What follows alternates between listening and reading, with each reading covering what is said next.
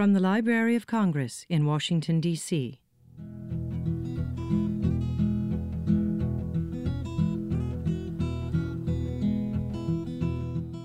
Hair burner. Sometimes they call us hair burners, beauty operator. I love beauty operator. I probably hairstylist. I probably have said stylist more over the years. I had a business card once that I wrote coiffure, construction, maintenance, and repair on.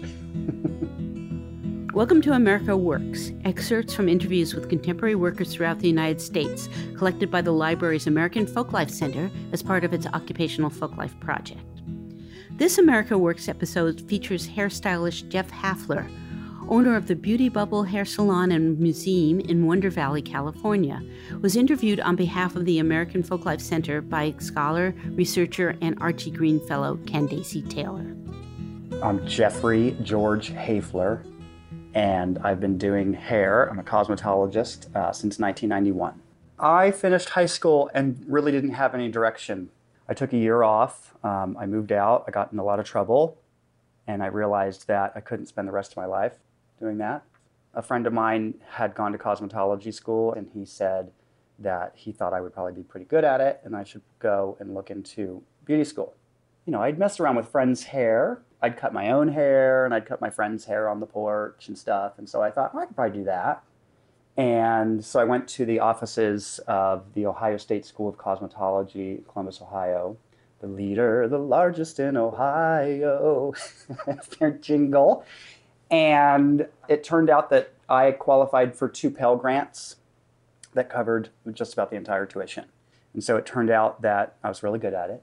I finished the top of my class, and it's been great. It's been 20 years of, being able to work anywhere and just pretty much always have a job because people always need a haircut. Hair is our crowning glory. I think that our hair is the first and foremost thing we think about when we think about our appearance. It defines us. How you wear your hair can even change the way your face looks. Just a simple, combing it forward as opposed to combing it back is going to change the way your face appears. 80% probably would prefer to have different hair. Nobody's happy with what they've got. But I do think that ultimately everyone ends up with their go-to look. Everyone has that style, regardless of the trends that come and go, that looks the best, is the easiest for them. I told someone once that our hair holds energy, like all the hair that's on your head is holding everything that happened in the period of time that it's taken to grow that hair. So imagine that at the very tips of your hair is whatever happened to you 5 years ago. And so if you cut that off, you're going to let it go. I don't know if it's necessarily true, but it kind of makes sense. I am a chatterbox, so I get to talk all day long. How much do you reveal about yourself? Oh, everything. God. I'm an open book. I do remember that they said you shouldn't talk about religion, sex, or politics in the first chapter of my cosmetology textbook, which is all we talk about all the time. All the time.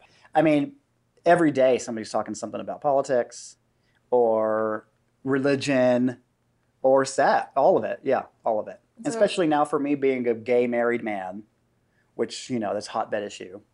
So I bring it up too. For some reason, people confide in their hairdresser like a therapist. And I've always been really good at that too. I don't know, because I'm a talker, I'm also a really good listener. This business makes you a really good listener. Sometimes your client just needs to talk the whole time. And you may end up even just nodding your head or just throwing something in on occasion, but they need to vent something. And I enjoy that, really. And in fact, I have on my price list, therapy I have listed on my price list as free.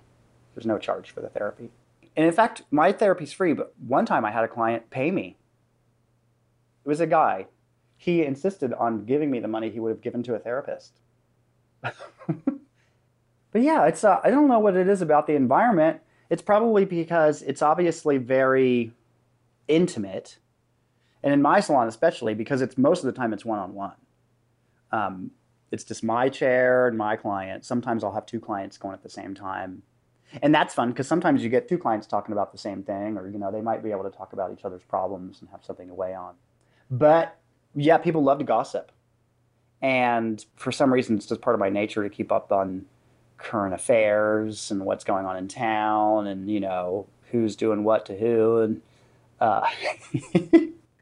so, people want to know.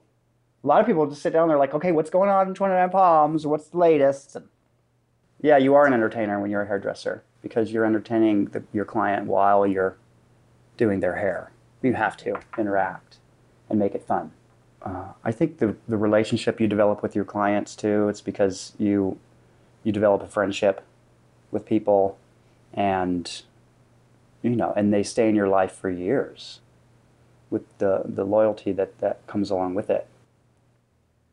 Well, it is one of those industries where it doesn't get the level of respect really that it should because it's not easy work and you can make good money, but why there's a stigma of like a hairdresser being second class, and probably again because it's a service industry job.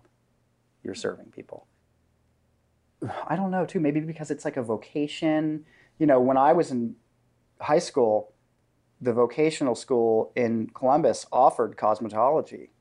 And I wish that I would have done it. I could have been 2 years ahead of the game. They'd only let people go to vocational school who didn't really have great grades.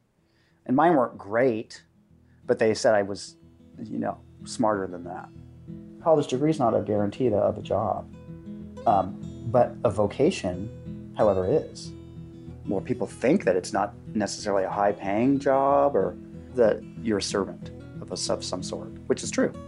In fact, even my mother, when I first told her I was going to go to cosmetology school, she's like, oh, why do you want to do that? And I said, well, what are you talking about? I said, I think I'll be good at it. This has been an amazing career. All kinds of opportunity and interesting things I've seen and done. And, that was another reason that it was just like I felt was the right choice of occupation because, like I said, just get to meet a lot of people, have a lot of friends, and talk a lot.